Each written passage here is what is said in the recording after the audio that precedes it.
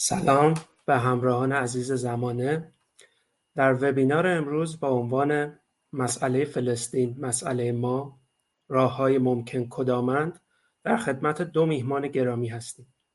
خانم یاسمین میزر، پژوهشگر و فعال سیاسی، سردبیر نشریه کریتیک و پژوهشگر ارشد دانشگاه آکسفورد، و آقای بهروز عارفی، نویسنده و تحلیلگر مسائل خاورمیانه و مترجم کتاب چگونه سرزمین اسرائیل اختراع شد از شلومو ساند.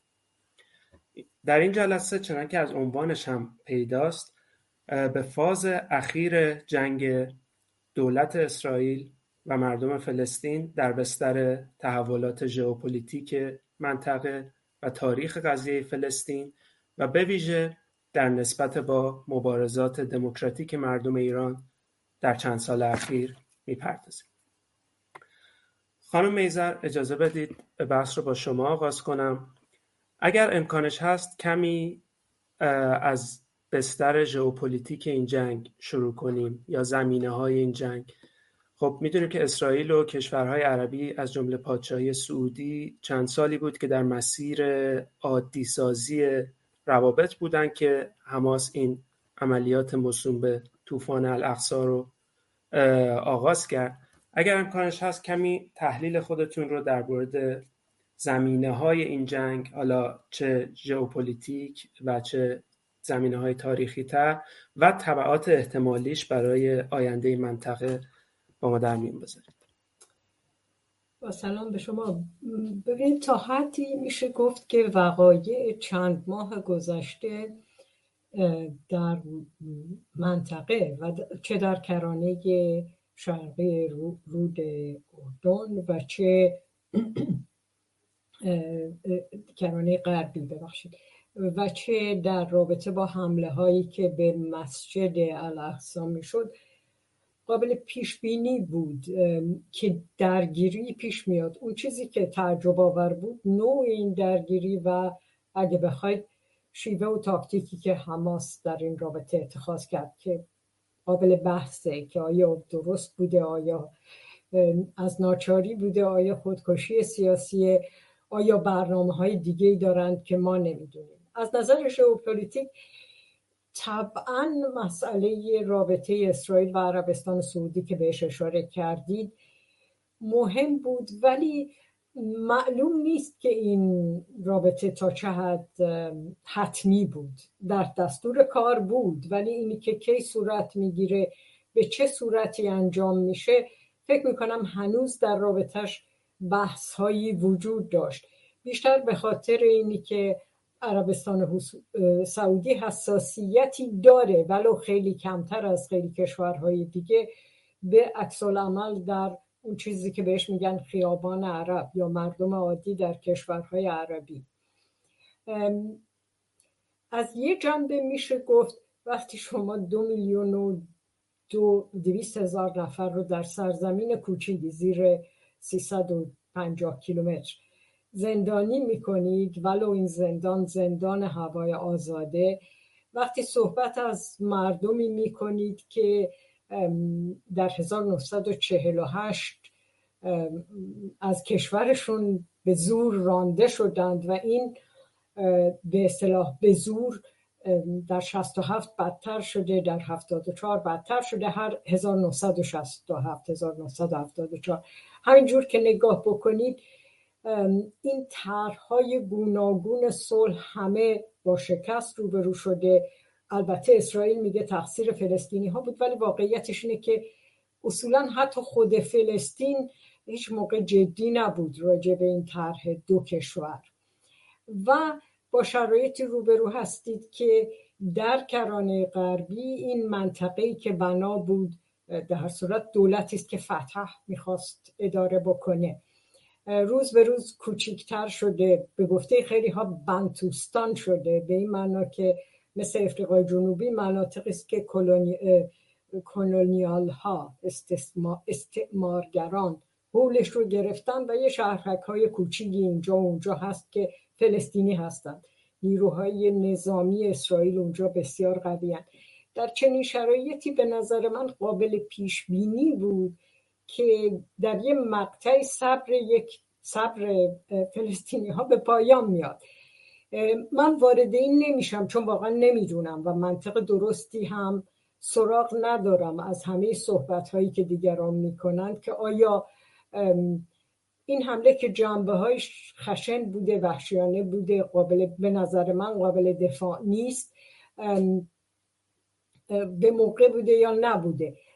اون چه من بهش اتکا میکنم اون چیزیست که یهودی الاصل های ضد صهیونیسم، ضد اسرائیل میگن و اونم اینه که وقتی شما این شرایط رو به وجود میارید برای فلسطینی ها نباید متعجب باشید که وقایع 7 اکتبر اتفاق افتاد. خیلی ممنون از نکاتتون آقای عارفی. خب خانم میزر اشاره داشتن به تاریخ مسئله اسرائیل و فلسطین. شما هم در گفتگویی و همینطور به مسئله استعمار، شما هم در گفتگویی من یادمه که اشاره کرده بودید که اهمیت جهانی فلسطین در اینه که حالا اگر کلمات رو ممکنه دقیق به کار نبرم که آخرین بازمانده عصر استعمار هست فلسطین. خواستم بدونم که حالا علاوه بر این که تحلیل کلیتون از زمینه‌های این جنگ اخیر رو به ما توضیح میدید، ما به چه معنا از مسئله فلسطین به عنوان یک مسئله استعماری و مسئله‌ای که مربوط به تاریخ استعمار هست سخن میگیم؟ با درود به خانم بیدر و شما دوستان و شنوندگان و بینندگان گرامی، همونطور که اشاره کردین و خانم هم گفتن، در واقع فلسطین تنها جایی است که یک قرن کشمکش درش ادامه داره. در قرن 21 این 5مین تهاجمیه که اسرائیل به غزه میکنه و هر بار هم حداقل 1000 بار کشته داده، این دفعه 5000. حالا به مسئله اصلی که برگردیم اینه که تمام مسئله در اینجاست که به قول کلاوسوویتز، ارتشی پروسی در قرن 19، جنگ ادامه سیاست به روش‌های دیگر است. موقعی که همه زمینه‌ها آماده بشه که خلقی تحقیر بشن، هر روز مجبور بشن برای زندگی عادیشون از چک پوینت ها رد بشن و هزاران تضییعات باش روبرو بشن، طبیعی است که این منطقه مثل یک دیگ زودپزیه که در حال غلیانه. طبیعتاً مسئله فلسطین الان تنها مسئله جهان نیست، مسئله اوکراین هست، مسائل دیگه‌ای هست، مسئله افغانستان است با طالبان، ولی ویژگی مسئله فلسطین اینه که یک قرن با یک مسئله استعماری روبرو بوده. بنا به قدرت زمان در سال 1920 بریتانیا و فرانسه خاورمیانه رو تقسیم کردند. جامعه ملل اون زمان تصمیم گرفت که قیمومت فلسطین رو در اختیار بریتانیا بذاره که این سرزمین رو آماده کنه برای این که موطن ملی برای یهودیان ایجاد بشه و بتونن درش دولت ایجاد کنن. یعنی در همون سال 1920 در تصمیم جامعه ملل این نهفته بود که قبلا هم با اون اعلامیه بالفور وزیر خارجه بریتانیا منتشر پیدا شده بود، انتشار یافته بود. ببخشید. مسئله اساسی اینه که در طبیعتا موقعی که در 1947 سازمان ملل تصمیم میگیره فلسطین رو بین اعراب اسرائیل تقسیم بکنه و 54% سرزمین رو به 54% سرزمین رو به یهودی‌ها که 200,000 نفر بودن بده و به 700,000 فلسطینی فقط 46%، هیچ عربی اینو نمیپذیرفت و این جنگ‌های پشت سر همی که 73 و بعد از اون جنگ‌های کوچولو در غزه که هر جنگی جز جنگ‌های غزه که مسئله سرزمین مطرح نبود، اسرائیل کیلومتر به کیلومتر اومده جلو. طبیعی موقعی که مسئله اشغال در یک منطقه حل نشه، مردمش حق دارن که مقاومت بکنن.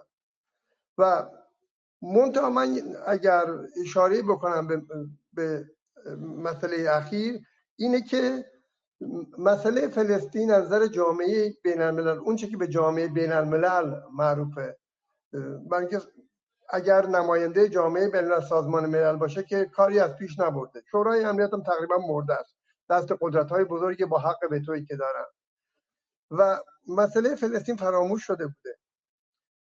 حماس در درون جامعه اسرائیل خودش با خطر مواجه بود که موقعیتش از دست بده. در سرزمین‌های کرانه باختری رود اردن، جوانان گروه‌های مستقل از حماس و البته تشکیل میدادند. به همین جهت حماس میبایست کاری میکرد و باید اشاره کنیم که این حمله وحشیانه‌ای که به غیر نظامیان اسرائیل کرده کار یه روز دو روز نبود، تدارک 2-3 ساله وجود داشت. یعنی این که حماس خودش رو آماده میکرد که یک ضربه بزنه که اون افسانه شکست ناپذیری امنیتی اسرائیل رو بتونه با شکست روبرو کنه که این کار کرد. و اسرائیل یه مقدار گیجیش هم به خاطر اینه که نتونسته از نظر امنیتی جلوی این حمله 7 اکتبر رو بگیره. خلاصه کنم در پاسخ به سوال شما، مسئله فلسطین قدیمی ترین مسئله استعماری جهانه و تا حل نشه هر چقدر هم تناسب قوا به نفع نیروهای طرفدار اسرائیل و خود اسرائیل باشه، امروز دیگه اون صحبت قدیم که تناسب قوا تعیین کننده است عملا با این حمله هایی که سازمان های شبیه حماس میکنن نشون میده که این دیگه توانایی جلو رفتن نداره و دیگه معتبر نیست. خیلی ممنون جناب عارفی. خانم ایزر، شما آیا با این نکته های اخیر آقای عارفی موافقید و مخصوصا اینکه یکم اگر از چشمانداز پیش روی این جنگ و تبعات احتمالیش بخوایم برای منطقه و برای خود مسئله فلسطین صحبت کنیم، به نظر شما چی هستین تبعات احتمالی و دورنما یا چه دورنماها و سناریو؟ من موافقم. در حقیقت باقی مانده دولت بریتانیا در اون مقطع یک سرزمین بسیار کوچک رو به 2 بخش قول داده بود، هم به عرب هم به اسرائیلی ها و هم به یهودی ها. و بعد سیاست های متناقض بریتانیا در این رابطه به ایجاد بحران کمک کرد، به این معنی که یه مقطع تعداد کسانی که میتونستن، یهودی هایی که میتونستن وارد اسرائیل بشن رو روش حد میگذاشت، بعد باز میکرد و پیدا بود این وسط قراردادهای دیگه‌ای داره مطرح میشه. در حقیقت هم فرانسه و هم انگلیس به عنوان 2 قدرت استثمار کننده اوایل قرن 20 نقش تعیین کننده‌ای دارند در کلیه وقایعی که در اسرائیل اتفاق افتاد و به نوع دیگه‌ای در لبنان. یه نکته‌ای که من فکر میکنم مهمه بهش اشاره بکنیم اینه که سازمان ملل همونطور که به درستی اشاره شد صدها قطعنامه منتشر کرده راجع به اگه بخواید تجاوز اسرائیل به مناطق گوناگون. از جمله قطعنامه‌های وجود داره در رابطه با اون چه بهش میگن settlers community، اینایی که جدید میان در کرانه باختری و سرزمین‌های جدید ساختمان میکنن، تعداد جدیدتری از فلسطینی ها رو از خانه و مسکنشون بیرون میکنن و محل زندگیشون میشه. این قطعنامه ها هیچ کدام رعایت نشده و این جامعه بین المللی، این حقوق بشری ها، این دولت ایالات متحده، اینهایی که شب و روز به دیگران درس میدن راجع به اینه که قوانین بین المللی چیه، دنیا رو چجوری باید، صلح رو چجوری میشه پیاده کرد، غیره، هیچ قدمی بر نداشتند. یعنی این قطعنامه ها واقعا ارزش کاغذی رو که روش منتشر شدن رو نداشتن و طبیعی است که صبر یک ملتی به یک حدی میرسه. طبعا رقابت ها، همونطور که اشاره شد، رقابت ها در درون بخش های مختلف فلسطین، مذهبی ها، ملی ها، چپ ها که کمتر شدن، بسیار محدودن ولی هنوز هستن، روز به روز تشدید می شده. یک جنبه‌ای که نباید فراموش کرد اینه که در مقطعی که فتح قوی بود، در مقطعی که جبهه خلق برای آزادی فلسطین PFLP قوی بود، اسرائیل اتفاقاً در رابطه با حماس بسیار کوتاه اومد، به دلیل اینکه اون موقع هم سیاست این دهه 80، اوایل دهه 80 غیرت، هم سیاست ایالات متحده و در ادامه اون سیاست اسرائیل این بود که خطر اصلی چپه، سکولارها.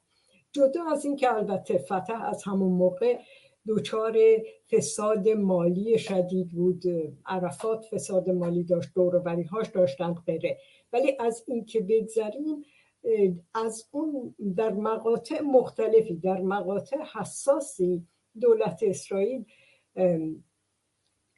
بیشتر حملش رو متوجه نیروهای سکولار و مشخصا نیروهای چپ کرده تا چه برسه به تا در مقایسه با حماس، و منطقش هم واضح بوده. یکی از مارکسیست های یهودی الاصل هفته پیش نوشته بود که فرانکنشتاینی که اسرائیل درست کرد حالا اومده و به خودش داره ضربه میزنه. خیلی ممنونم. خب بحث خیلی خوبی باز کردید و بحث به جای خوبی رسید. من حالا میرم سراغ عارفی. عارفی خانم میزر اشاره کردم به زمینه ظهور نیروهای اسلامگرا در جریان مبارزات مردم فلسطین. خود شما هم توی بخش قبلی اشاره کردید به اعتراضات گروه‌های جوان و اینجور نیروهای آلترناتیوی که معمولاً در رسانه‌های جریان اصلی دیده نمیشن و معمولاً فلسطین خیلی مسئله فلسطین تقسیم میشه بین تشکیلات خودگردان و حماس. خواستم شما یک تصویری به ما ارائه بدید، تصویر حالا چه تاریخی چه امروزی، از آرایش نیروها درون بخش فلسطینی این منازعه یا این جنگ. نیروهای به اصطلاح سکولارها کیان، اسلامی ها کیان، چپ ها کیان، نیروهای مستقلی اگر وجود دارن اونها کیا هستن؟ خیلی ممنون میشم.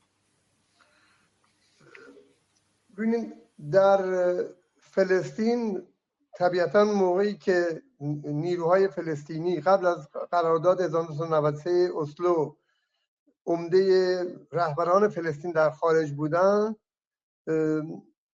در بخش اشغال شده کرانه باختری بیشتر طرفداران الفتح بودند که مبارزه می‌کردند، ولی در غزه اول یک جریانی بود که وابسته به اخوان المسلمین بود که یک بخشی از اون در سال 1970 در سالهای 70 و به ویژه اواخر 70 از اخوان المسلمین جدا شد، برای اینکه به نظر او روش اخوان المسلمین میانه روانه بود و به حد کافی رادیکال و قاطع نبود. اینها خودشونو جهاد اسلامی حرکت الجهاد الاسلامی فلسطین نام دادن، همون که به جهاد اسلامی فلسطین معروفه. یک سازمان ملیگرای اسلامی است و میخواد از نظر نظامی با بریگادهای القدس اسرائیل رو نابود کنه. این در منشور این جریان جهاد الاسلامی وجود داره. رهبری اون در اواخر سال 70 با فتحی شقاقی بود که مدتی در مصر بود، بعد مصر بیرون کرد رفت لبنان هم در سال 81 فکر میکنم بیرونش کردن 87 از لبنان بیرون شد و این بعداً هم اسرائیلی‌ها اینو کشتن. جهاد اسلامی کوچکتر از حماس، نیروی نظامیش هم مختصرتره و عمدتاً از جمهوری اسلامی کمک میگیره از نظر اقتصادی مالی. منتها مسئولین اون در سوریه زندگی میکنن، در تهران، بیروت و سودان شعبه داره و این در واقع یه نوع رقیب حماسه، ولی نیروی کافی برای ارزندام در مقابل حماس نداره. به همین جهت همدوش با حماس گاهی موشک میندازه به سرزمین‌های اسرائیلی. اما اون که الان مسئله در واقع مهم جنبش اسلام حماسه. حماس همونطور که اشاره کردم بخشی از اخوان المسلمین در غزه بود. منتها در سالهای 83-84 دولت اسرائیل با آزاد کردن شیخ یا احمد یاسین که رهبر حماس زندانی بود به اونا کمک کرد که بیشتر گسترش پیدا بکنن و در واقع کمک کرد که اینا رو در مقابل سازمان آزادی بخش فلسطین و عرفات قرار بدن. جهاد اسلامی در منشور 1988ش خواهان جایگزینی اسرائیل با یک حکومت اسلامیه و در همین منشور جهاد علیه یهودیان آمده. منتها با تشدید شرک‌سازی‌ها و سیاست‌های اشغالگرانه اسرائیل، حماس برای مقابله به قتل‌های انتحاری دست زد که این شاید به زیان جنبش فلسطین تموم شد، یعنی چون شهروندان اسرائیل رو مورد حمله قرار میداد. با این حال در 2004 در بمباران هوایی شیخ احمد یاسین رو کشت، ولی مانع نشد که حماس بپذیره که یک دوره آتشبس طولانی ایجاد بشه که اسرائیل نپذیرفت.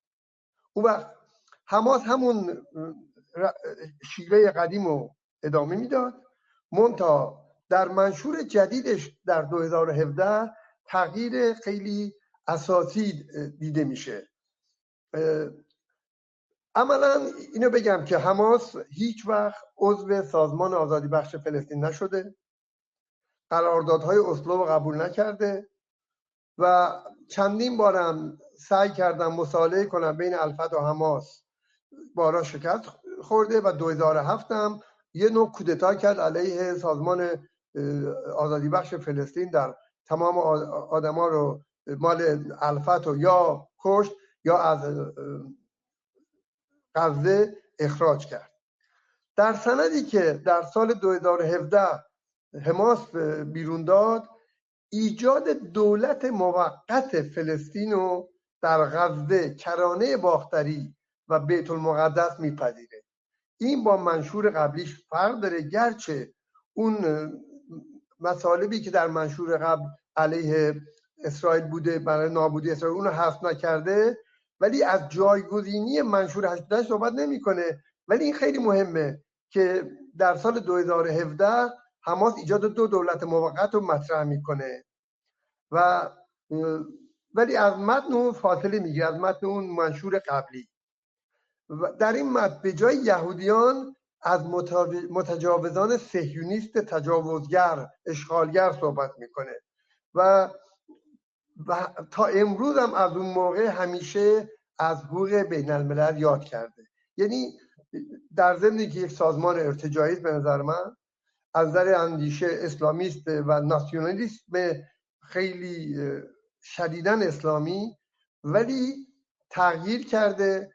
در صحبت‌هایی که آقای هنیه که رهبر حماس، رئیس دفتر سیاسی حماسه و با زندگی بسیار راحت در دوحه پایتخت قطر زندگی میکنه، در 7 اکتبر همون پس از حمله افراد حماس به غیر نظامیان اسرائیل در یک برنامه 20 دقیقه تلویزیونی بسیار آشتی جویانه تر از گذشته برخورد کرد.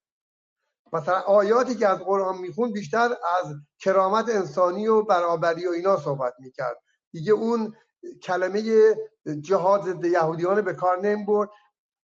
برای اولین بار شاید در یک سخنرانی رسمی 3 بار از دولت اسرائیل نام برد.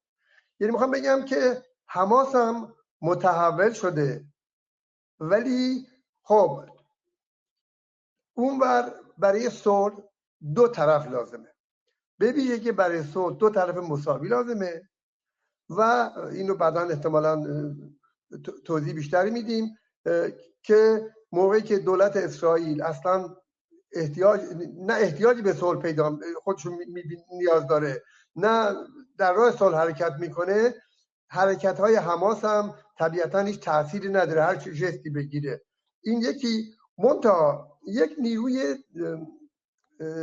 اسلامی دیگه در منطقه است که در فلسطین نیست ولی نقش بسیار مهمتری داره، اونم حزب الله لبنانه که در جنوب لبنان پایگاه داره، بخشی از لبنان رو در اختیار داره، 20% در لبنان رأی داره، سازمان سیاسیش 2 تا وزیر داشته که الان خب دچار بحران در لبنان مسئله فرق میکنه، ولی تا 2 تا وزیر در کابینه داشته. به همین جهت حزب الله به عنوان یک بخشی از دولت لبنان برخورد میکنه.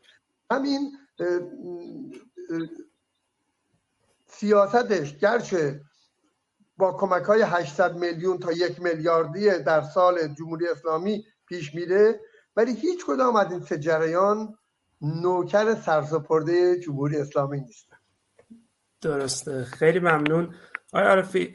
خانم میزا، قبل از اینکه بریم سراغ سوالایی که یک مقدار به نسبت مسئله فلسطین و مبارزات ایرانی ها مربوط میشه، خب به هر حال در ماه‌های اخیر هم اسرائیل شاهد اعتراضات گسترده‌ای بود علیه دولت نتانیاهو و به اصطلاح اصلاحات قضاییش، و هم اگر اشتباه نکنم اخیراً یک سری اعتراضات به اصطلاح معیشتی در مردم غزه علیه حماس، علیه در واقع حکمرانی حماس ترتیب داده بودند که هر دو در واقع از طرف به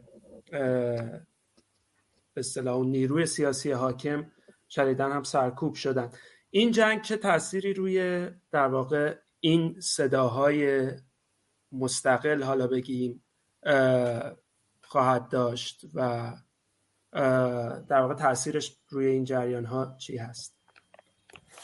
اشاره درستی کردید به تظاهرات علیه دولت نتانیاهو. خیلی جالبه که دولت اسرائیل همطور که میدونید حتی در سازمان ملل پرچم زن، زندگی، آزادی رو نمایندهشون بلند کرد وقتی رئیسی صحبت میکرد، ولی در کشور خودشون جریانهای راست در دولت سیستم جداسازی اتوبوس‌ها و وسایل حمل و نقل، جداسازی جنسی رو میخواستن پیاده بکنن و در مناطقی پیروز شده، موفق بودن.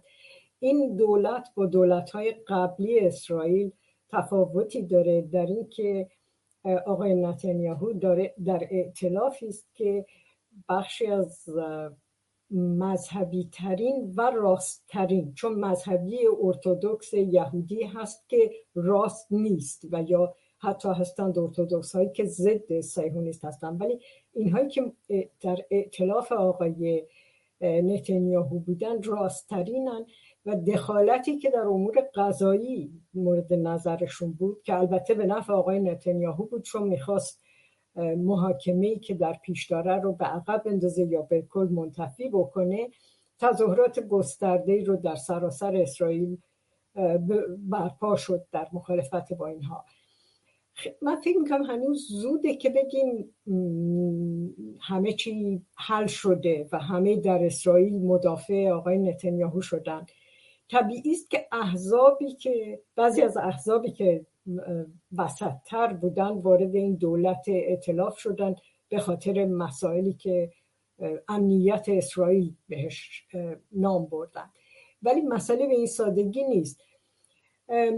متاسفانه حمله حماس به مناطقی بوده اتفاقا در مخصوصا در فاصله بلافاصله نزدیک غزه که درش بخش‌های صلح دوست‌تر یا کمتر صهیونیست اسرائیلی زندگی می‌کردند و خیلی از اینها اعتراض‌های جدیدی رو در 2 هفته اخیر مطرح کردند. اعتراض‌های بیجایی است.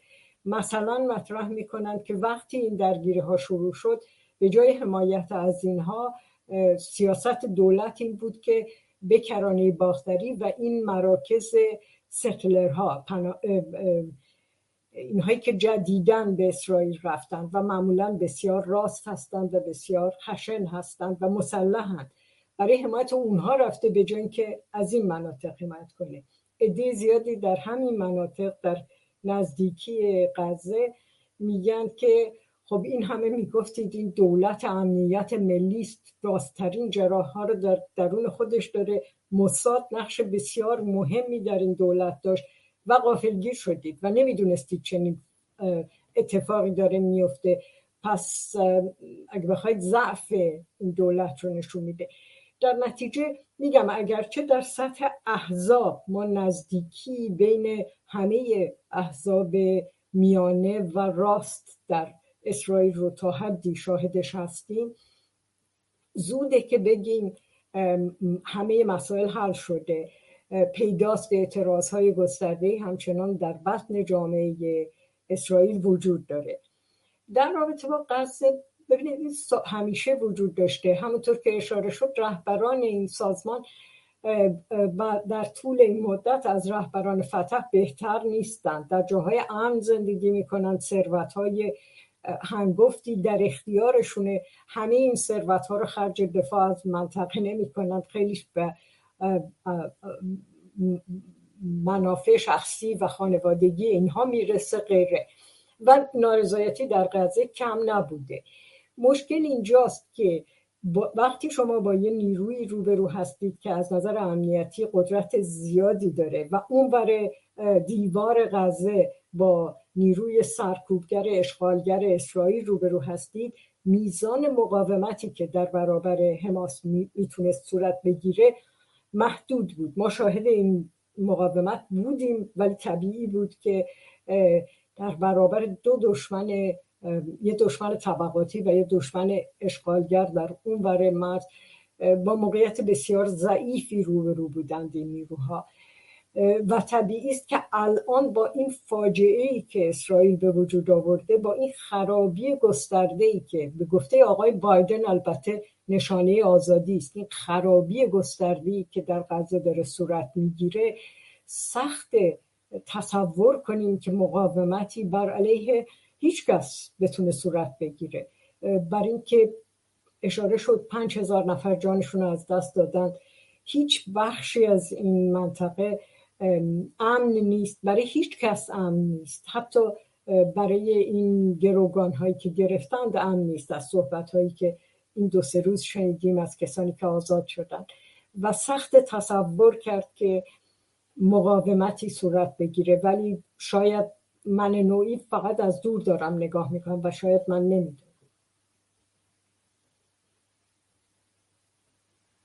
خیلی ممنون. یک سوال از بینندگان داریم که میتونم از هر دوتا عزیز بپرسم و بعد برگردیم به بحث نسبت ما با فلسطین. دوستی پرسیده به نظر میرسد دهه‌ها انسان‌زدایی از فلسطینی‌ها در یک حکومت آپارتاید ما را با یک پارادوکس مواجه کرده.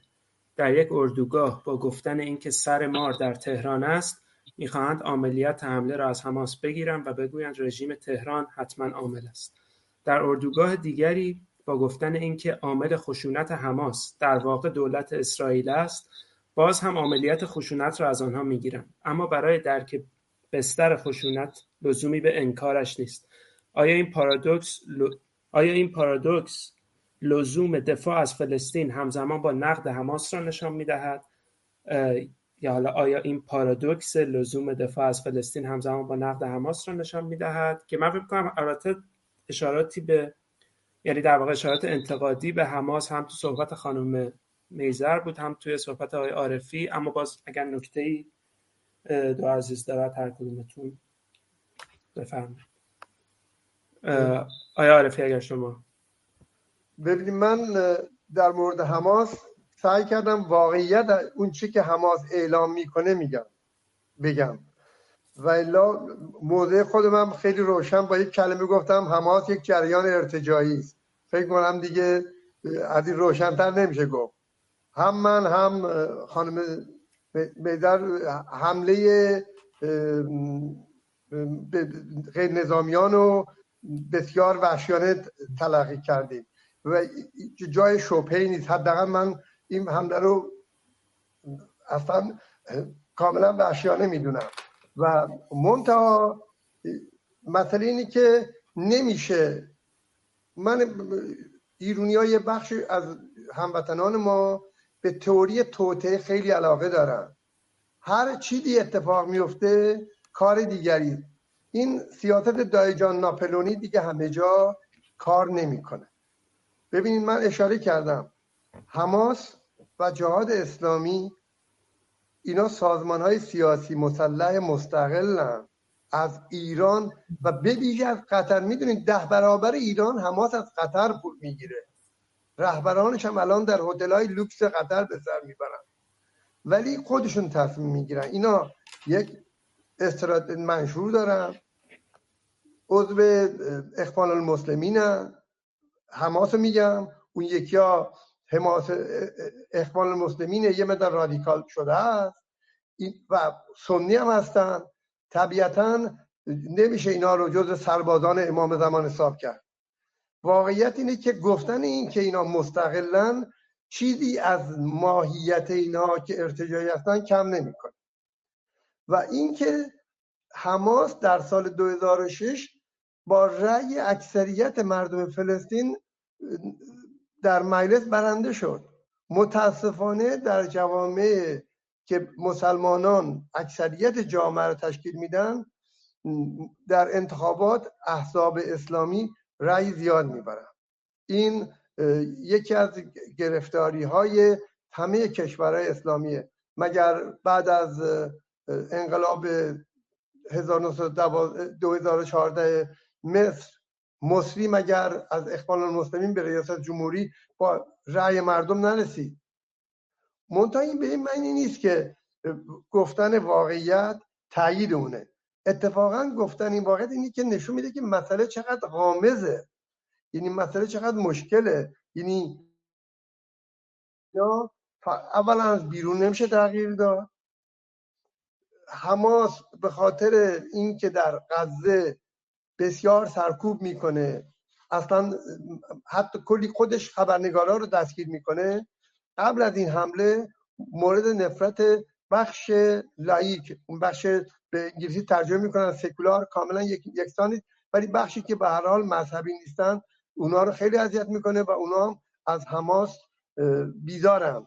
و اینم بگم که در مجموع جنبش فلسطین یک جنبش ملیه، جنبش ملی و آزادی بخشه، یعنی جنبش مذهبی نبوده، گرچه مذهب در درونش به خاطر همین سیاست این دو تا بیشتر رشد کرده. من اگر اجازه بدین فقط 2 دقیقه برگردم به ادامه صحبت خانم میزر در مورد جامعه اسرائیل. این خیلی اهمیت داره. ببینیم، اشاره کردم باید برای صلح، برای نمیدونم مذاکره، دو طرف همدیگر رو به صورت مساوی قبول بکنن. در مورد اسرائیل هرگز این نبوده و اونم برگردیم به خود جامعه اسرائیل. جامعه اسرائیل اشاره شد که راست افراطی هستن. این حرکت خیلی خیلی سریع بوده. الان در کابینه نتانیاهو 2 تا وزیر وجود داره. ایتمار بنگویر که وزیر امنیت ملیه و بتسلل اسموتریچ که هم به کرانه باختری رسیدگی میکنه هم وزیر مالیه است، این دوتا از جریان کاهنیسته که یک کشیشی بود در سالهای 65 در آمریکا، یه حزب کاهنی چیزی کرد، برتری طلب نژادی یهودی هم. و این دو نفر رو خود مطبوعات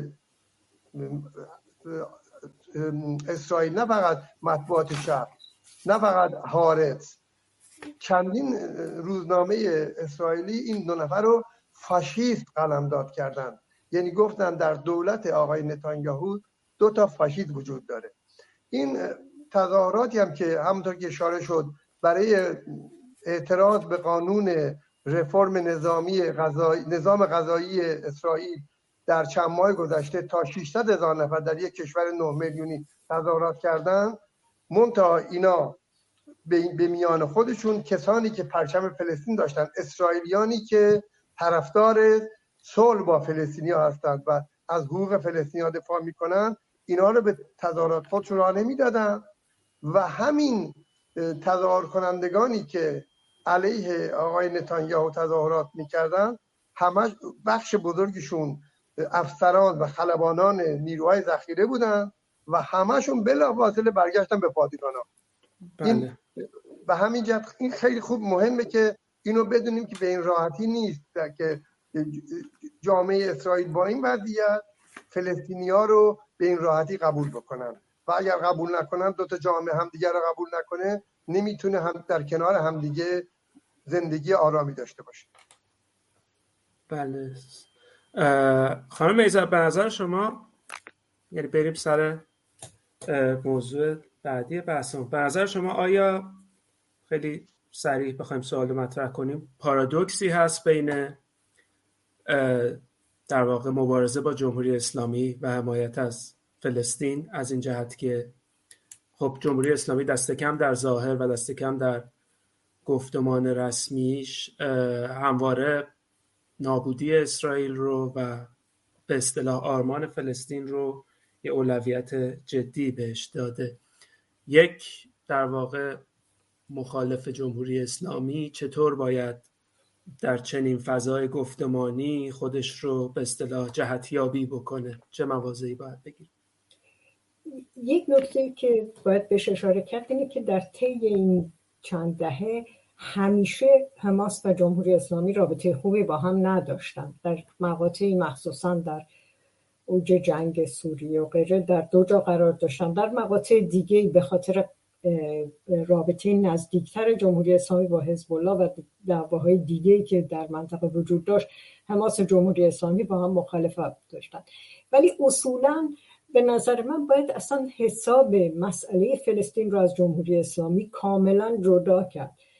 جمهوری اسلامی فرصت طلبانه این مسئله رو مطرح میکنه. اگر به وقایع ایران گیت یادتون باشه، شما جوانی شاید به خاطر ندارید ولی نسلی که مسن‌تره حتما به خاطر داره.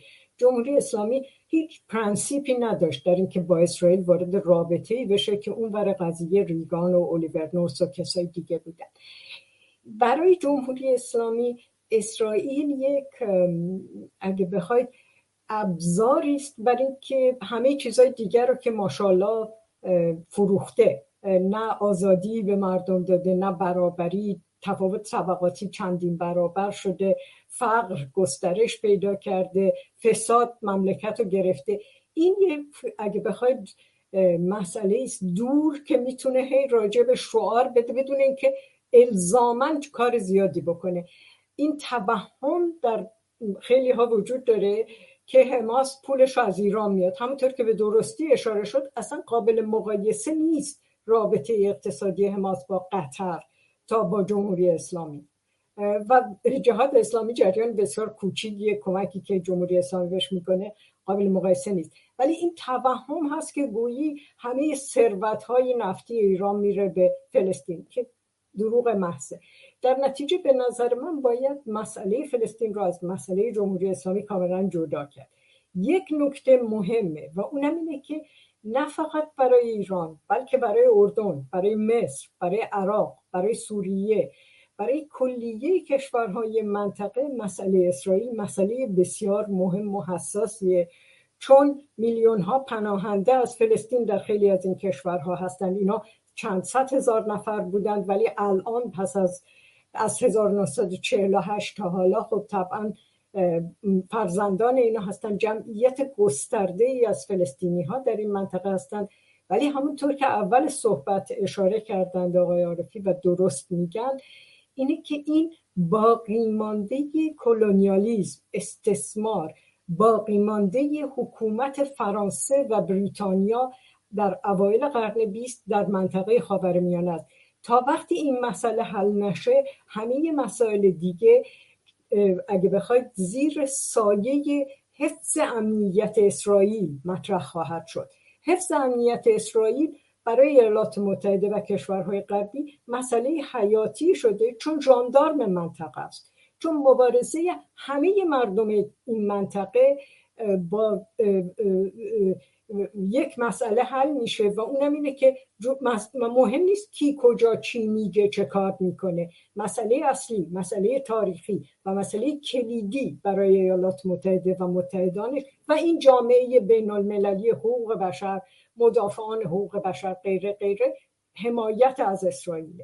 و در چنین شرایطی ما به عنوان ایرانی نمیتونیم چشم بپوشیم از ستمی که اول 700,000 نفر را از خونه خودشون بیرون کرد و عده اشغالگر رو در اونجا ساکن کرد و از 1948 به بعد این سیاست رو ادامه داده. اگر کسی مدافع آزادی است، اگر کسی مدافع حقوق بشره، اگر کسی مدافع آزادی زنان، آزادی ملیت هاست، در منطقه ما نمیتونه از مسئله جز دفاع از فلسطین موضع دیگری داشته باشه. خیلی ممنون. آقای عارفی، حالا علاوه بر اینکه نظر خودتون رو در مورد این سوال به طور کلی خدمت ما بگید، اینکه ممنون میشم بگید که خب در سطح تحلیل، در سطح آرمان، چپ حرف‌های خیلی زیادی برای گفتن همیشه سر مسئله فلسطین داشته و تحلیل‌های بسیار درست از آرمان‌های از جهت اخلاقی بسیار درست، اما امروز به نظر میاد که در سطح این نبرد گفتمانی، مبارزه گفتمانی، یک جور قافیه رو به اصطلاح اسمشو بذاریم اپوزیسیون راست، سلطنت طلب، مشخصا سر مسئله فلسطین به نظر میاد باخته. چطور امکانش هست که چپ با یک بیان جدیدی، با یک زبان جدیدی، با چه میانجی‌هایی میتونه مسئله فلسطین رو پیوند بزنه به مبارزات کلی، مبارزات در واقع دموکراتیک مردم ایران و مطالباتشون در مسیر مبارزه با یک در واقع شبه جمهوری تئوکراتیک؟ ببینید، در زمان انقلاب 1357 چپ شما میتونستین به 5-6 نظر در قالب گندش تقسیم بکنین.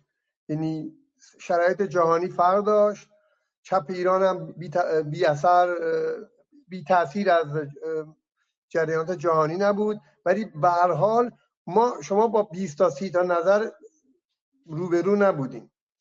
الان ببینین، درست تعداد افرادی که در سازمان‌های چپ متشکلن بسیار کمتر شده، فقط دلیل اون اعدام‌های جمهوری اسلامی نیست. درسته هزاران نفر اعدام کرده از نیروهای چپ و در سالهای 60، ولی خود تحولات این چپ نمیتونه دور از تحولات جهانی باشه، دور از تحولات خود ایران باشه. و نگاه بکنین در تمام دنیا چپ ضعیف شده و این خب امر خوبی نیست، ولی یه واقعیتیه که دلیلش واقعا در 2-3 دقیقه نمیشه گفت. یعنی یه مقدار برمیگرده به وضعیت خود این نیروها از نظر تئوریک، از نظر ایدئولوژیک و اعتقاداتشون و حتی تواناییشون به هر حال نشون میده که شما نگاه کنین در این 44 سال تعداد تحلیل های دقیقی که در مورد جامعه ایران از نیروهای چپ اومده بیرون شاید از تعداد انگشتان دست تجاوز نکنه. این یه مقدار به خاطر اینه و اینا یه مقدار هم همونطور که شما اشاره کردین تحت مد روز قرار میگیرن بخشی، ولی خوشبختانه چپ ایران با گونه گونیش در اکثریت خودش هنوز از جنبش‌های آزادی بخش که مهمترینش فلسطین دفاع میکنن. شما نگاه کنین مردم ایران یه تمایلات، یه بخشش یه تمایلات نجات پرستانه پیدا کردن، علیه حضور افغانی‌ها در ایران چه هایهویی میکنن. طبیعتاً یه بخشی از نیروهای روشنفکر ایران با این کاملا مخالفه. در مورد فلسطین هم مسئله همینه، یعنی خانم میزر گفتن که مسئله ما تابع مسئله جمهوری اسلامی نیست. نگاه کنین مسئله فلسطین اشاره کردیم که یک قرن این کشمکش وجود داره. جمهوری اسلامی از سال 57 وجود داره، قبلش وجود داشت، منتها جمهوری اسلامی همونطور که از نیروهای مثل حوثی‌ها استفاده میکنه، نیرویی که خودش ساخته در لبنان، حزب الله، از این استفاده میکنه، هشت شعبی رو در عراق پول میده، از این استفاده میکنه، فاطمیون افغانی درست میکنه با پول مردم ایران برای به هم زدن سیاست‌های گروه‌های فلسطینی که مخالف حماس هستن. خب و اینکه با اسرائیل اینا سازش نکنن به هیچ وجه، خب سرمایه گذاری کرده. آیا ما به عنوان یک روشنفکر، به عنوان یک انسان، حتی برای برخورد به یک جنبش آزادی بخش، به یک مردمی که تحت ستمن، باید نگاه کنیم که جمهوری اسلامی چی میگه؟ از اون برم یک متاسفانه برخی از این ایرانیان راستگرا قبلشون شده اسرائیل. دیدین که رضا پهلوی با سر و صدای زیادی رفت مهمان وزیر اطلاعات اسرائیل هم شد. خب طبیعتا به اونا هم باید گفت دشمن من دوست من نیست. گاهی ممکنه باشه ولی اغلب نیست، الزاما نیست. و همین جهت همونطور ما در واقع دوست جمهوری اسلامی هم حتما دوست ما نیست و یقینا نیست، عمدتا نیست، ولی دفاعی که من از حق فلسطینیان میکنم بدون در نظر گرفتن فساد سازمان آزادی بخش، رهبرش محمود عباس و حضور نیروهای ارتجاعی مثل جهاد اسلامی و حماس، برای اینکه این خلق 100 سال مقاومت میکنه در مقابل یکی از بزرگترین نیروهای نظامی منطقه. و این خیلی مهمه که این گفته بشه که اینها رو پناهندگان فلسطینی میگفتن تا سالهای 70-75. الان عضو یونسکو هستن، عضو ناظر در سازمان ملل هستن. همه اینا رو حماس که به دست نیاورده، مردم فلسطین در مجموعش با نیروهای مترقی به هر حال در فلسطین یک بخشی هستن که نیروهای میانه رو هستن. مصطفی برغوثی نمایندشونه که خواهان نزدیکی با غرب و یک نوع سرمایه‌داری ملایم لازم داره که در الانم برین در چیز خیلی از شرکت‌ها وجود دارن که با غرب کار میکنن در رام الله. ولی فلسطینی‌ها کسی هم تو زندان دارن که 8-9 سال تو زندان، مروان برغوثیه که نماینده‌شونه و خیلی هم اتفاقا طرفداری داره و اسرائیل میدونه که چه کسی رو در زندان نگه داره که نتونه در بیرون به این مسئله برسه که هر انسان یک رأی داره و در اسرائیل و فلسطین هم باید انسان‌ها برابر تلقی بشه. بسیار ممنون. خانم میزر، به نظر شما اون نقطه‌ای که یا اون میانجی که مطالبات مردم ایران رو، مطالبات دموکراتیک مردم ایران رو میشه با مسئله فلسطین پیوند زد کجاست؟ یا اون نقطه گم شده‌ای که شاید نیروهای دموکراتیک، اون میانجی گم شده‌ای که نیروهای دموکراتیک تو این مبارزه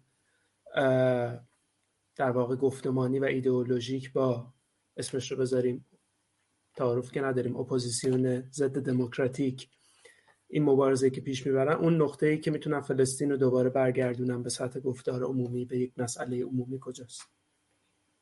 شاید نکته در این نهفته است که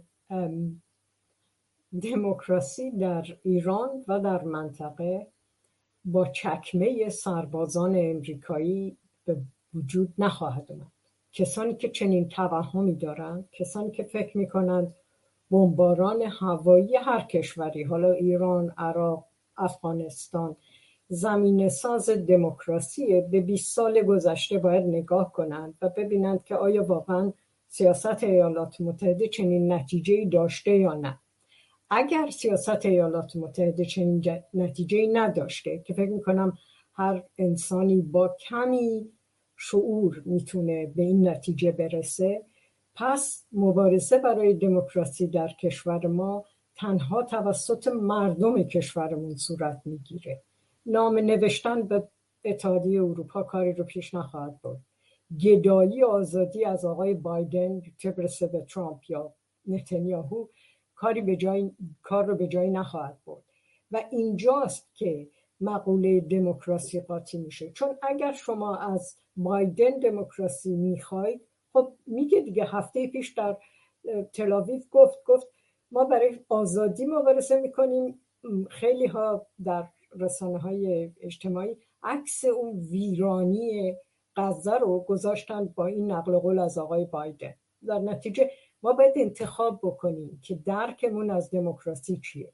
اگر کسی تصور میکنه که در قرن 21 میشه نوعی لیبرالیسم قرن 19 یا اوایل قرن 20 در ایران به وجود بیاد که اون وقت زمینه ساز رشد طبقه کارگر باشه، در خواب و خیال است که با وقایع چند دهه اخیر در منطقه ما هیچ همسویی نداره. به همین دلیله که اگر به این نوع درک از دموکراسی ما نگاه بکنیم، خب آیا دموکراسی بوده که کشورهای غربی و ایالات متحده و کلیه سازمانهای وابسته به اونها، این think tank ها، این مراکز علمی غیره و از 1948 تا حالا از مقوله‌ای چون اسرائیل، از مقوله‌ای چون اشغال یک کشور و بیرون راندن مردم یک کشور دیگه دفاع کردن، آیا این دموکراسیه؟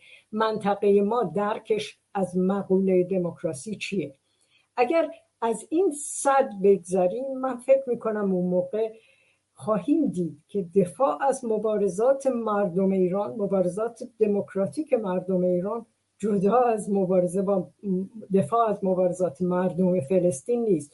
جدا از اینی که البته در هر دوی اینها مدعیان رهبری سیاسی که خیلی وقتها به خاطر سیستم دیکتاتوری، سیستم نظام جنگی، نظام سرکوبگر تونستن سوء استفاده بکنند از مبارزات مردم، همخوانی نداره. مردم ایران با راستایی که میرن به اسرائیل یا با کسانی که از موساد حاضرن پول بگیرند و رسانه 24 ساعته ایجاد بکنند، هیچ همسویی نداره. همونطوری که مردم فلسطین با حماس نباید یکی دونستشون و مبارزه دموکراتیک مردم فلسطین رو با مبارزه حماس نباید یکی دونست. خیلی ممنون. ما 2 سوال از مخاطبان داریم و بعد از این 2 سوال بحث رو میبندیم. آیا عارفی، دوستی پرسیده که ایران قبل از انقلاب و ایران جمهوری اسلامی کجای این ماجرا هستند؟ هر کدام چه نقش و تأثیری در وضعیت امروز دارند؟ گمونم تا حدی به جمهوری اسلامی اشاره شد در بحث‌ها، اما خب این هم جالبه که یه نگاهی بکنیم به اینکه رژیم شاه در واقع چه موضعی داشت، چه مواضعی داشت نسبت به مسئله فلسطین و اسرائیل.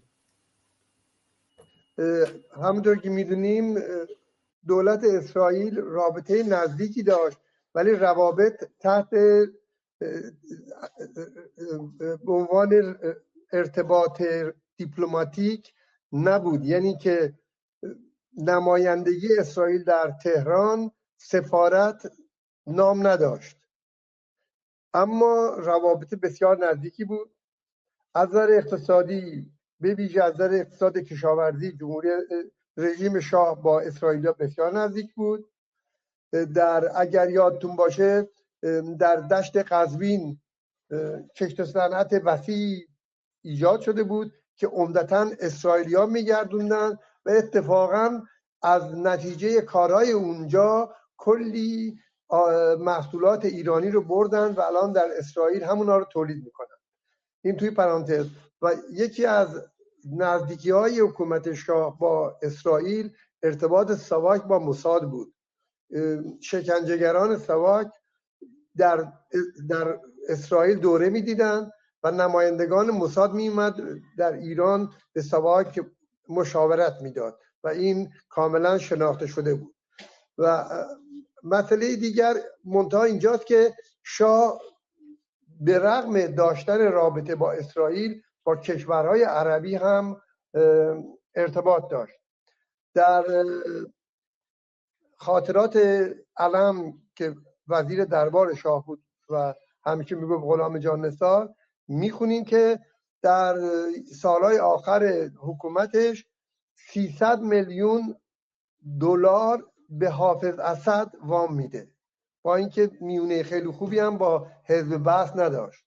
یعنی در ضمن اینی که با اسرائیل روابط بسیار نزدیکی داشت، در جنگ اعراب اسرائیل سوخت هواپیماهای اسرائیل رو رژیم شاه تامین میکرد، ولی با کشورهای عرب رابطه خوبی داشت و با رقابتی که با عربستان داشت و اون موقع عربستان هنوز حالت قدرت منطقه‌ای امروز رو کسب نکرده بود و شاه به عنوان ژاندارم امپریالیسم در منطقه واقعا عمل میکرد و میدونیم هم که 50,000 مستشار نظامی آمریکا در ایران بودن. ولی به هر حال روابط خیلی نزدیکی بین ایران و اسرائیل در زمان شاه وجود داشت که با روی کار آمدن جمهوری اسلامی قطع شد و همونطور که میدونیم همون سفارتخونه‌ای که مال اسرائیل بود تبدیل شد به سفارت فلسطین در تهران در خیابان کاخ شمالی که الان اسمش شده فلسطین. خیلی ممنون. خانم میزر، دوستی پرسیدن که امروز سفیر اسرائیل در سازمان ملل خواهان استعفای دبیرکل سازمان شده، چون گزارش گفته که باید به زمینه این درگیری ها از نظر فشاری که بر فلسطینی ها رفته توجه کرد. پرسیدن که آیا این حد از جسارت تازه است؟ به چه اطمینان خاطری برمیگردد؟ آیا نظم بین المللی دارد وارد یک دوره دیگری می شود؟ اگر بخواید وقاحت این دخالت سفیر اسرائیل جدیده، ولی زمینش وجود داره. زمینش در این وجود داره که مدارک مثلا بیشماری، حتی تلویزیون های بریتانیا مدارک بیشماری نشون دادند که بیمارستانی که هفته پیش بهش حمله شد توسط اسرائیل حمله شده و این نوار صوتی که اسرائیل درست کرده تقلبیه. بعد میبینید آقای بایدن و آقای سوناک رئیس جمهور ایالات متحده و نخست وزیر بریتانیا با وقاحت میان و میگن نه، کار تیم شما یعنی تیم اسرائیل نبوده.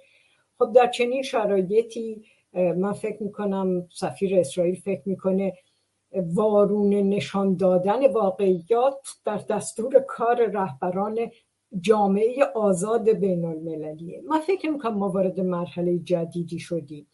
آقای گوترش داره صحبت از این میکنه که داره جنایت جنگی و در غزه اتفاق میفته و این موضع شخص او نیست. کلیه این سازمان‌های وابسته به سازمان ملل که مثلا غذا پخش میکنن دارن از الان 7-8 روز دارن میگن که ما با یک فاجعه انسانی روبرو هستیم و اگه بخواید جنایت جنگی داره صورت میگیره. این دیگه کمترین کاریه که سازمان ملل میتونه بکنه. همونطور که قبلا اشاره کردند آقای عارفی، درسته یه جای قوی نیست، هر وقتم که یه قطعنامه‌ای میره به شورای کانسل مرکزیش، یکی از قدرت‌های جهانی یا چین و روسیه یا بریتانیا و ایالات متحده یا فرانسه میتونن وتوش کنن. در نتیجه وتو شده وسیله برای اینکه این سازمان یه سازمان جهانی نباشه. اون موقع‌ها شوروی و ایالات متحده با هم درگیر این دعوا میشدن. حالا دو قطب کاملا مشخص وجود داره و قدرتی نداره سازمان ملل. اون چیزی که ازش باقی مانده این سازمان‌های به اصطلاح بشردوستانش هم، مثل سازمانی که غذا پخش میکنه و در غزه مسئولیت رو داشته، قبلا هم داشته، به خاطر اینی که حتی قبل از این درگیری ها و جنگ به نوعی تحریم اقتصادی وجود داشت، بحران غذا وجود داشت، کمبود مواد پزشکی بود، کمبود دارو بود. سازمان ملل این بخش‌های بشردوستانش درگیر این کارهان و الان مدتی دارن این حرف رو میزنن و خب میبینید که حتی وقتی که اون وقت دبیر کل سازمان ملل انعکاسی از صحبت بخش‌های خودش رو داره میگه، میگن باید استعفا بدی. من فکر میکنم از اونجا که من هیچ وقت مدافع اتحاد جماهیر شوروی نبودم، راحت تر شاید اینو میتونم بگم تا بعضیا، ولی فکر میکنم بعد از سرنگونی شوروی جهان وارد یه مرحله شد که هیچ کس زیر سوال نمیبره دنیای تک قطبی ایالات متحده رو. تک قطبیه داریم که در نهایت خیلی وقتها صحبت از این میشه که ما در جهان چند قطبی زندگی میکنیم غیره. همچنان قدرت اقتصادی عمده جهان ایالات متحده است. کشورهای اروپایی شدیداً ازش مجبورن دنبال روش باشن، حمایت بکنن ازش و در نتیجه در این جو بین المللی نظر ایالات متحده نظر غالبه. و چین به خاطر اینی که هدفش چیز دیگه‌ایه. هدف چین فرق داره با دوره شوروی. چین میخواد بشه قدرت عمده به نظر من سرمایه‌داری جهان و در نتیجه سعی میکنه مسائلی مثل فلسطین، جنگ، خاورمیانه غیره از این هدف اصلیش که مسئله ابرقدرت اقتصادی و در نظام سرمایه‌داری پیروز شدن دولت چینه عقب نیفته. به همین دلیل چین ممکنه وتو بکنه، ممکنه اگر اشتباه نکنم اول این درگیری ها قطعنامه‌ای در رابطه با اینی که واجب آتش بس بشه و در نتیجه در حقیقت مخالف اسرائیل قطعنامه‌ای رو پیشنهاد کرد، ولی وتوی ایالات متحده قطعنامه رو به زبالدان تاریخ فرستاد، مثل صدها قطعنامه دیگه راجع به اسرائیل که همشون به دور افتادن و الان هم چین مسئلهش نیست. در نتیجه در چنین اوضاعی میبینید که حتی وقتی دبیر کل سازمان ملل میاد میگه آقا جنایت جنگی داره صورت میگیره، سفیر اسرائیل میگه ورش داریم و خواهید دید که ایالات متحده نخواهد رفت پای سرنگون کردن دبیر کل سازمان ملل، ولی تمام صحبت‌های این 14 روز در دفاع از حرکت اگه بخواید حمله اسرائیل به غزه خیلی فرق داره با کاری که حماس کرد. حماس یک کار وحشیانه‌ای کرد، بعدش هم مجبور بود برگرده غزه. یه دی زیادی رو از جانشون از دست دادن. اگه اشتباه نکنم بیش از 1000 از این داوطلبان حماس کشته شدن. 5000 نفر اقلاً در 2 هفته گذشته کشته شدن. صحبت از اینه که با این کمبود غذا و با این بیماری‌های گسترده در غزه 10,000 نفر جانشون رو از دست خواهند داد. و خب کی جوابگوی اینه؟ تیم آقای بایدن و آقای نتانیاهو که یه جا وایساده، تیم آقای سوناک یه جا وایساده. در خیلی کشورهای اروپایی اعتراض به جنایات اسرائیل غیرقانونی شده. در لندنی که تظاهرات 300,000 نفره داشت 3 روز صحبت اینه که چرا جلوی شعارهای تظاهر کنندگان رو نگرفتید. و خب واقعا من نمیدونم دموکراسی زیر سوال رفته تا چه برسه به اینی که دبیر کل سازمان ملل رو بیکار کنه. خیلی ممنون. به پایان این وبینار رسیدیم. اگر هر کدوم از عزیزان صحبتی برای جمع‌بندی و پایان بندی داره 2-3 دقیقه در خدمتشون باشیم. اگر نه که خیلی ممنون از وقتی که گذاشتید و ممنون از بیننده هایی که ما رو همراهی کردن.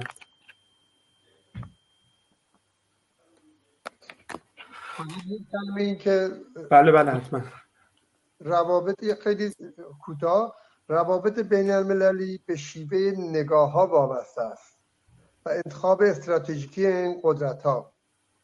ببینید در هفته‌های گذشته آمریکا، بریتانیا، آلمان، ایتالیا و فرانسه گفتن اسرائیل میتونه برای مبارزه با جنگ با حماس عمل نامحدود انجام بده.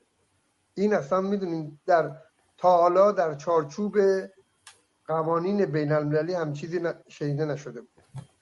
و یه خبری هم بهتون بدم، در نیم ساعت پیش از اینکه برنامه ما شروع بشه، ماکرون رئیس جمهور فرانسه که با محمود عباس ملاقات میکرد، قبل از اون به نتانیاهو پیشنهاد کرده بود که جبهه ائتلاف علیه داعش به جبهه ائتلاف علیه داعش و حماس تبدیل بشه.